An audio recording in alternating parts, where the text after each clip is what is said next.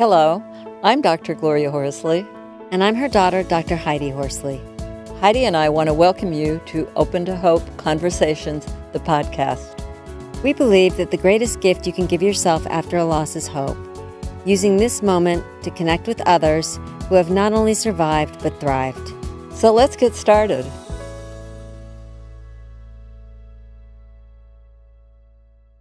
Welcome to the Open Hope Show. I'm your host, Dr. Gloria Horsley, with my daughter and co-host, Dr. Heidi Horsley. Heidi, we're going to be talking about a really interesting topic, and that's understanding your living child's grief. I mean, I don't think there's a book like that out there. Yeah, and it's so important because what happens when a child dies is parents are so worried about their surviving kids and how they're doing. So this is a topic near and dear to my heart. Yeah, and to mine, because I was one of those parents worrying how you guys would have turned out. So do you want to introduce our guest, Heidi? I'd love to. So our guest is Xander Sprague. He is one of my favorite siblings out there. A big shout out for him. He's very active in the Compassionate Friends, which is where I think we met. We met at a grief conference. He is an award-winning public speaker and author. And he kind of got into this profession after his sister Lucy was murdered. She was a law student in Chicago. Today, he is a licensed professional clinical counselor. He is the author of 2 amazing books. Epic Begins with One Step Forward, and his latest, Why Don't They Cry? Understanding Your Living Child's Grief, which is what we will talk about today, which has recently been #1 on Amazon in the new release category and other categories. Welcome to our show, Xander. Oh, thank you so much, Dr. Horsley. It's great to have you on, and we've known you for a while. You've had quite a journey. I mean, talk about starting out traumatically in a lost world, having your sister Lucy murdered by a handyman, walked in inadvertently. Yeah, that's exactly what happened. Yeah, definitely. I mean, certainly nothing that I ever thought I would have to deal with or experience in my life. But there I was in December of 1996, and my older sister is murdered. And, you know, I'm like, how do I deal with this? What do I do? And, you know, I had great friends and family, and I figured my way through it.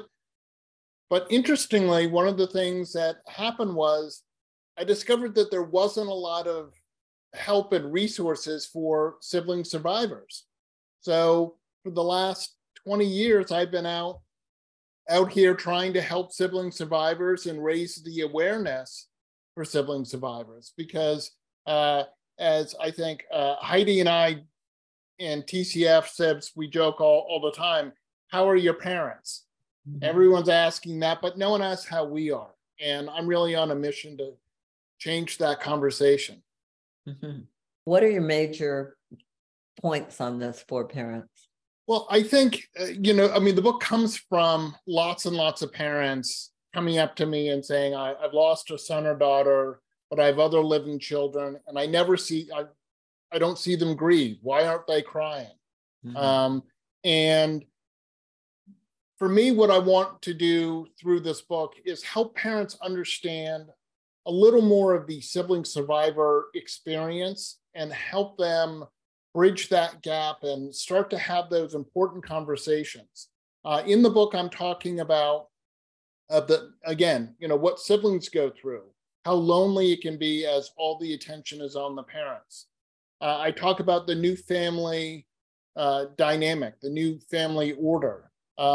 I was a middle child, but technically I'm the oldest child, and there are responsibilities and expectations of being the oldest child that at 28, all of a sudden I'm like, I have stuff that I need to do. Your birth order changed, right? Because Lucy was the oldest and you were the middle? That's big. I mean, I still view myself as being a middle child, but depending on your family and, culture and religion, you may find yourself all of a sudden in a birth order position that you're unfamiliar with, and there's expectations.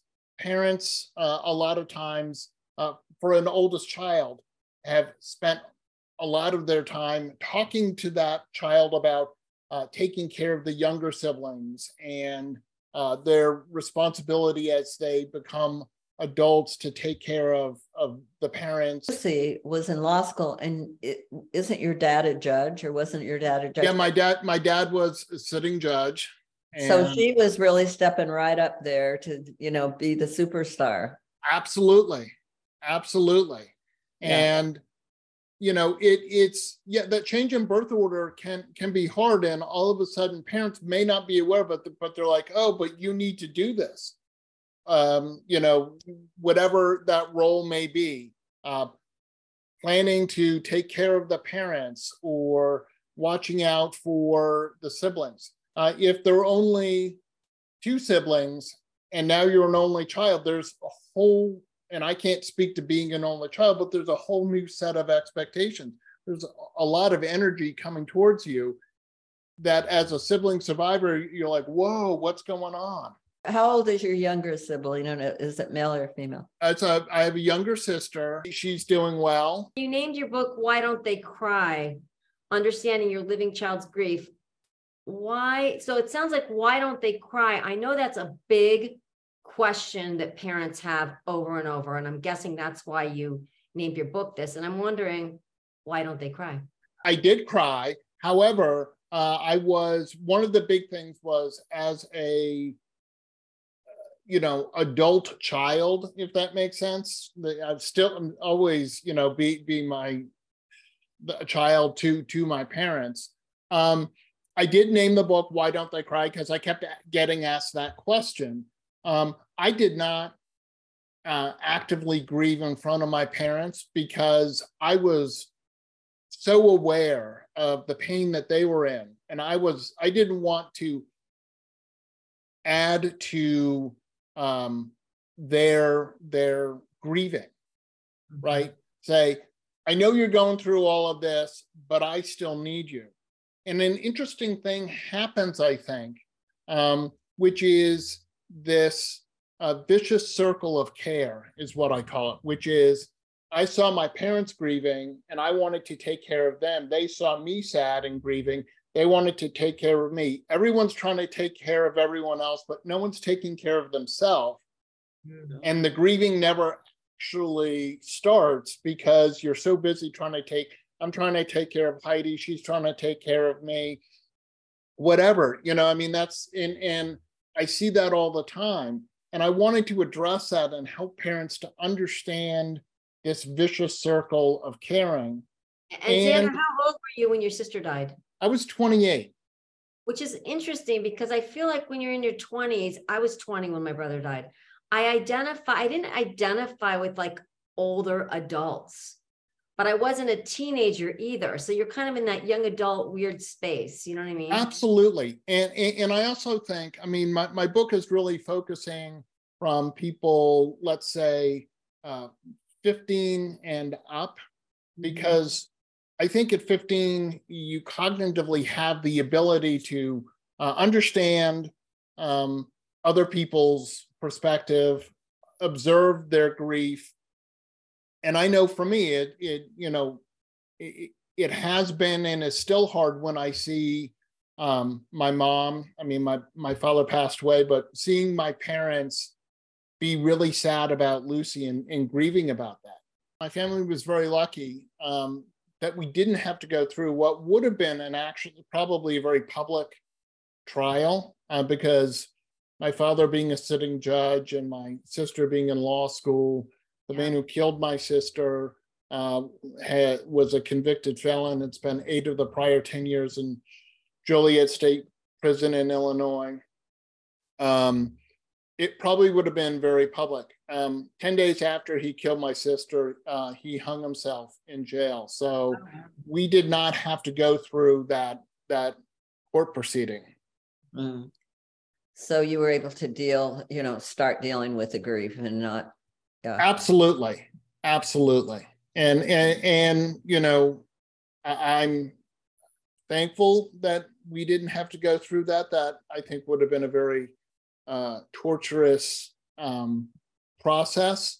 I guess I also had the perspective of, with my father being a judge, I had a good understanding of the I'll call it the vagaries of our judicial system, where you think something should go one way and it doesn't because of maybe a minor technical detail that doesn't happen, or someone says or does something, and all of a sudden the whole case gets thrown out.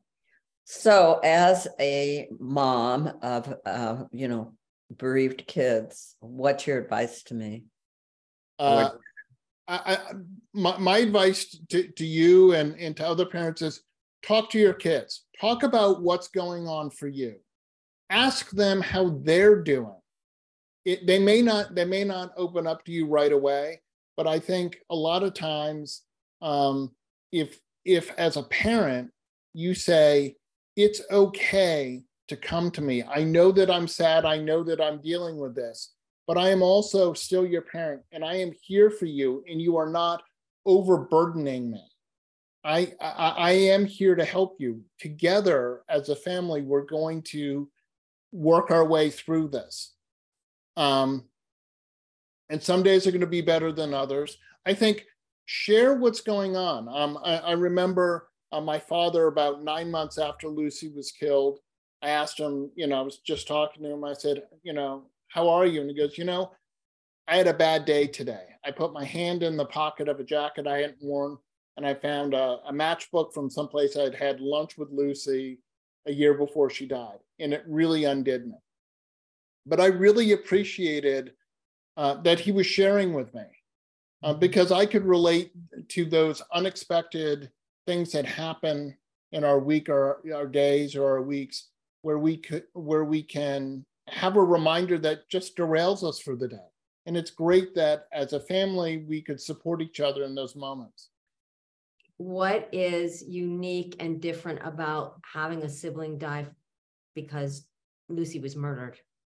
Are there just unique differences about that, or no? Well, yes, I think there absolutely. Losing your sibling to violence is sudden and shocking, and you hope that there's nothing unsaid because you never have a chance to talk to that person. But my experience over the years has been there's not losing a sibling's terrible, but there's good and bad to both of them. I didn't have to watch Lucy suffer or anything. Mm-hmm. Someone who has a sibling who has a long-term illness or gets an illness, and you have the opportunity to say all those things and tell them that you love them and goodbye and stuff. But then again, you're watching them not be so well and perhaps go downhill and stuff. And that's got to be very challenging. Hearing is that any way that a sibling dies is horrific. It doesn't matter if it's, however my brother died in a car accident, however it is, it's still horrific and difficult. And I guess the other thing I want to say for you is, look, you are a really positive person. And I'm not just saying that, like you just emit like positive energy and good stuff. And I'm wondering, have you always been like that? I would like to think that I've always been a positive person. I think I'm just busier now because I'm doing stuff in Lucy's memory. And that's really important to me, because I think the way that we keep our sibling or our son or daughter alive is by honoring their memory. And you both do so much great work in Scott's name, and it feels good to do that. I like to focus on the rainbow that was Lucy's life and not just the dot at the end, because she had 30 wonderfully bright, brilliant years, and I got to share 28 of those with her. And I think that that's what's important. I want to find the good in even the most horrific situations, because it feels so much better. I love that, Xander. So it sounds like what parents can really do is keep communication open. not realize that if kids aren't crying in front of them, it's because they're trying to be good kids and not cause them any more pain. Yep.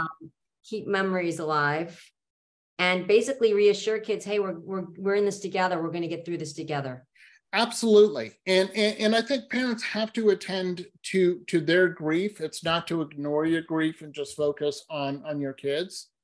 But I think the big thing is that communication, sharing what's going on for you. If as a parent, if you're having a bad day, share it with your kid. You may be surprised that they go, oh, wow, I heard a song and it really undid me. And then you can support each other. And, you know, I mean, my experience was my parents were fabulous, but I felt really alone because no one was acknowledging my loss. Wow.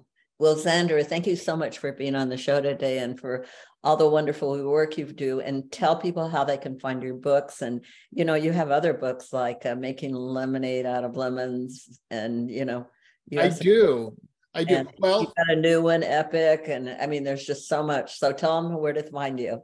Well, you can find me at xandersprague.com.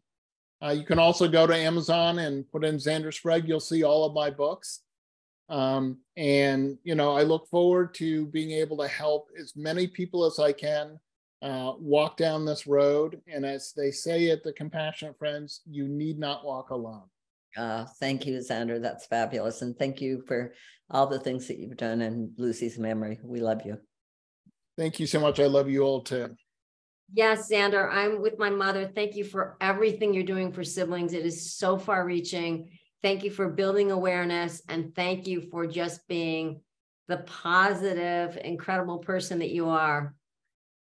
Well, thank you so much. I love the work that you do in the Open to Hope Foundation, and I look forward to being able to come back and talk to you again about Epic or Making Lemonade or whatever else we decide that we should talk about.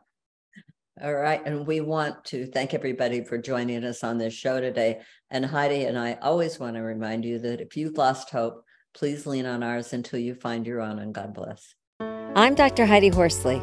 You have been listening to Open to Hope, the podcast. You can follow Open to Hope on Facebook, Instagram, and Twitter. To learn more, visit us at opentohope.com and go to Apple Podcasts to subscribe. I'm Dr. Gloria Horsley.